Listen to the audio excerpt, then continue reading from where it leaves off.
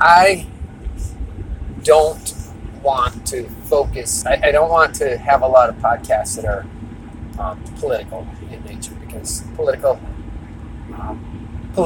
talk is cheap, and I am still struggling to comprehend whether preaching to the choir, which most political speech is talking, refining your arguments with people who agree with you, rather than refining your arguments with people who disagree with you. I'm not sure that that's good for us. I'm sure that it doesn't make us better. The question is, does it make us worse? I haven't answered that. And as a result, I am migrating, hopefully, in my day-to-day life away from political talk. But I want to look at something that I am looking at. It is political and economic in nature, but I am looking at it specifically because I'm willing to look at it, maybe. So whatever it is for others, for me it is a progress, and I share it as such. This whole line of thought is prompted by the difficulty of comprehending why socialism, naked socialism, people who say I am a socialist, why that is popular. As ideas go, I believe that it has been not theoretically defeated, but I think it has shown so little promise. And I guess I don't feel old, but the definitive years of my life were at the end of the run of Soviet socialism, which was called communism. I remember very acutely the picture of tyranny that had come to mark communism. And I remember how the tyranny, the petty tyranny of the communist system eclipsed, for most people, the benefits of the socialist. Communism was an honest attempt to grapple with socialist issues. I believe that. I don't believe that it was unfounded. The discrepancy had gotten so wide that they honestly needed to grapple and say, how are we going to make this work? And so they tried something. It didn't work, and it primarily didn't work because of petty tyranny. It was not prosperous, but that doesn't necessarily mean it didn't work. Central planning failed because central planning is not agile, okay? But that was not why it failed. It failed because people who had the power of central planning and other powers used that petty tyranny, and there was no way to prevent them. So the Vlasti, the rulers, used their power to benefit themselves. And so I would submit that the Soviet Union failed because of human nature. Capitalism tries to harness self-interest. Socialism tries to rule out self-interest. And it fails not because it's not a good theoretical idea, but it fails because there is no way to rule out self-interest. And so it actually would appear, and say 1990, it appeared sort of widespread to us that it probably would always take us down. That the course of socialism could not work. And the reason that the course of socialism could not work, right, is because what do you do with people's self-interest? it turns to tyranny very easily unless you find a way to combat that. Okay, so what I'm telling you is that I thought socialism was a defeated economic philosophy in its waning days. And now it springs up again. Okay, that's the question that causes me to say, what is it about socialism that people keep going back to it, saying, oh wow, this would be a good idea. Why are college students looking at it, saying this would be great? We're going to say as well, their professors are teaching them. Okay, but their professors are specifically the people who saw that it failed. They saw how it failed. They saw that it did not have the ability to keep the people in power from acting out of self-interest. It was as hopeless as declaring that the only workable, sustainable form of government is a benevolent dictatorship, which may be profound, but it's pretty much useless unless you can tell me where I can go to find benevolent dictators. So you could say, well, that's not the point. The point is that a benevolent dictator would really be the best option. That's fine, but if you can't find a benevolent dictator, then it doesn't matter. It's the same with socialism. So these people are being taught by professors who ought to know better. And why don't they? Well, I think I have a glimpse of an answer. And I'm grateful to Jordan Peterson, who, oddly, as a psychologist, he is the one who has taught me an awful lot about economics. Because he is the one who has explained the centrality of what is called the Pareto distribution or Price's law. If you want to know more about them, listen to him. You can hardly listen to a talk without that coming forward. It appears to be a natural law that says things migrate, productivity migrates to a small number of people who become more and more productive. But in the discussion about that, he laid out a principle. And that principle is that repeated trades, even if they are random, will cause resources to migrate to a few. Now, let me explain the picture and conceptualize it. But if you took 100 people and gave them each $10, put them in a room and said, okay, here's the only game you can play. Each of you pick a person, each of you lays down $1, and you flip a coin, and the winner takes $2. Well, what will happen is that for a long time, wins will balance out losses. There will be a long time that some people go up and go down, but basically, in a random situation, that randomness will sort of cancel it out. But slowly, some people will have a string of bad luck. They'll lose, and after they have lost 5 times without winning, it would cancel out what they have. And they check out. They can no longer play. $0 means you can't play anymore. Okay? And the time it takes for that first person to drop out will be kind of a long time. The time for the second person to drop out will be a little shorter. And to the third and fourth. And finally, by the end, every play, you're going to be dropping people. And the others are going to be further insured. They're going to win. And now that every time you win, you have that much more margin against a catastrophic failure. All right, so when you won your first game, you have $12, and that means it will take 6 turns at very worst, a run of 6 bad luck flips to get you to 0.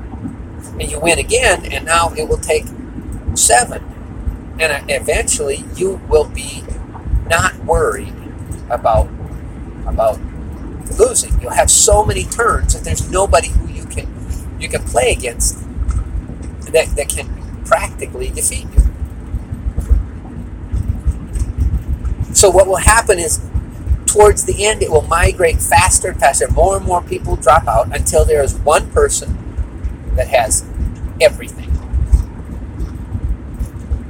Okay, if you can envision that, you'll see that has nothing to do, and we've totally eliminated the possibility that you could make wise decisions. You only have random decisions to make. But if all you are doing is making random decisions, somebody will win slowly at first, and then gradually some small percentage will win big. And that has the nature of a natural law. This will happen if there are random trades. Now, part of the reason this happens because they are repeated. The word we use is iterative trades. There is something about advantages that come anytime something will be repeated. Now, we know this in business or in production. The first piece you produce is the most expensive piece. If you produce two, then the cost of the materials remains the same, but the cost of developing the idea and learning how to produce it is divided. And so if you produce 10, the cost goes down. If you produce 1,000, the cost goes down by less, but the cost continues to migrate downward the more times you do it. So you accumulate that. And it turns out that a lot of things, if you could produce 10,000, you'll be able to produce them at a lower cost than if you're only producing 10. So we've capitalized on that. It's because it's repeated. And small advantages over a long repetition create a big difference. So, let me tell you a story. I'm from a friend of mine, but I believe it's true, and it is self-evident. So he went to a long situation. Basically, his company was owed money by a casino, and the casino was in the process of changing hands, and it was going to be very difficult to collect. And the advice was, go and have the best time you can at the casino and just don't pay your bill. And they won't come after you for your bill, and you won't be able to come after them for their bill. And so you can sort of even the table. Okay, that's fine. No, I don't know. But that's just why the person was there. So he was talking to the guy who had owned the casino, and he asked, well, how much does this casino pay out? And it was above 90%. But let's just say it was 90%. They say 90% of the time you will earn your money back. So my friend said, that seems like amazing. How can you run this casino if 90% of the people break even? And he said, no, you don't understand. He said, if 90%, if people came with an amount of money, came to the casino, bet it, and then walked away, about 90% of them would retain their money in some way, shape, or form. But the thing is, they just keep coming and coming and coming and coming. And that slight advantage, it was less than 10%, but that 5-6% that the casino makes, the reason that the casino is this opulent building designed to entice people in is that nobody just does it once. They repeat and they repeat and they repeat and they repeat. And if you're betting somebody at a small disadvantage, it will all migrate to them. Okay, so that's the first thing, is that as long as we are caught in multiple iterative trades, we are going to have to deal with the fact that iterative trades have a life of their own. It's different than a one-time trade. So iterative trades have this function, that if they are random, all the money migrates to a few. So the way that we try to justify that or explain that or make it somewhat even is if we tell people, look it, make smart trades. Don't just trade over a flip of a coin. Find something that gives you an advantage. And in the capitalist system, the advantage that is there is not an advantage that gives me a loaded dice, although some people may claim that. But the conceptual advantage in capitalism isn't that I somehow have a loaded dice and I'm going to win more. It is that in capitalism, I can find someone to trade with who values what I have more than what they have, from whom I value what they have more than what I have. So here's a picture of that.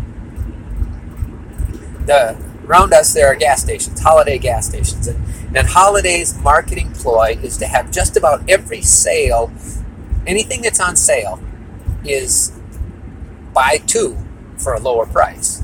Now, in the state of Minnesota, if you say it's two for $3, then you have to sell it for $1.50, unless it says two for $3 or $2.59 a piece. Okay, so what Holiday stations do is they cover that loophole, and so you're buying my energy drink is Rockstar. I know some people think it's horrible that you drink energy drinks, except that when I first started drinking energy drinks, I'm like, the same people who think it's so horrible that you drink energy drinks have a row of vitamins at home that include all of the things that are in the energy drink. So I could go to we kind of have a collection of supplements, and I could take my green tea, which has lots of caffeine, and that's something that they take, just down the list. And so I'm not arguing for them. I'm just saying that since I like them, I'm not going to feel bad. So my drink is Rockstar. I go into Holiday and I got $3. Well, we'll say I have enough $3 and enough to pay for taxes. And my friend's riding with me. So I go in and I say, oh boy, I got a problem here. I can't buy a Rockstar and a hot dog. I have to because the Rockstar, if I buy one, costs $2.59, and the hot dog costs $2, $1.99. I can't afford that. But I'm a little disappointed because the price of the Rockstar are two for $3, and the price of the hot dogs are two for $3. So imagine that I wait around, don't get arrested for being loitering or something, but I wait around until I see somebody who is buying two hot dogs, who happens to only have $3. And I say, tell you what, I will buy two Rockstars and I'll give you one if you will buy two hot dogs and give me one. And what happened? Well, you could argue that we have two hot dogs and two Rockstars, so what's the difference? But I would argue that I, as an individual, have like $5 worth of value. And you, as an individual, if you participated in the trade, you have $5 worth of value, because that's what it would cost. But because we found someone to trade with who has a different set of values, we were able to make a trade that benefited both of us. Okay, that is the heart of capitalism. So let's go back. So iterative trades that are random, money migrates. And so you could say, well, then why don't you just make smart trades? Don't make random trades. Make smart trades. Well, the argument then is that capitalism is still a little bit immoral. Not severely, but slightly, right? Because I'm only going to trade when somehow the dice are tilted in my favor. That is not the heart of capitalism. The heart of capitalism is look until you find that perfect person to trade with. Not where you have a slight advantage over them, but where the trade produces a slight advantage for both of you. And if you could conduct your whole life in a series of trades that give a slight advantage to both of you, where what I have two of, I trade, and what you have two of, you trade, then that is what I would call a capitalist utopia. Are we going to have that? I don't know. Is it possible? I don't know. I'm very fascinated by how that works out amongst the Amish. They seem to find a way because they have a societal norm against. Just a second. All right, I just paused here and said hello to the neighbors, and if that bothers you, it does disrupt the flow, but I'll have to pick up from here. And hopefully I can get close to the same point. I talked to them for a while, so then I forgot the sentence I was in the middle of. So, my apologies. But when we have this situation of multiple trades, we can dream of, let's just say, we can dream of a place where the difference in values makes capitalism or free enterprise, let's call it that. It makes free enterprise a moral system. I'm not looking for a trade in which I don't take risk. I'm looking for a trade in which I have difference in value. So what is necessary for a capitalist, we'll go free enterprise. What is necessary for a moral free enterprise system? Well, the thing is most necessary for that moral free enterprise system is that we maximize individuality. The maximization of individuality maximizes the likelihood that there is somebody else who values what I have plenty of more and who values what I need less. That tie between free enterprise and the individual undergirds capitalism being a just system. You can have a meritocracy, okay, where people win because they make smart trades. And that's better than arbitrary. But that is not what makes free enterprise moral. Free enterprise is moral when we maximize our individuality in such a way that the same amount of goods benefits a broader spectrum of people.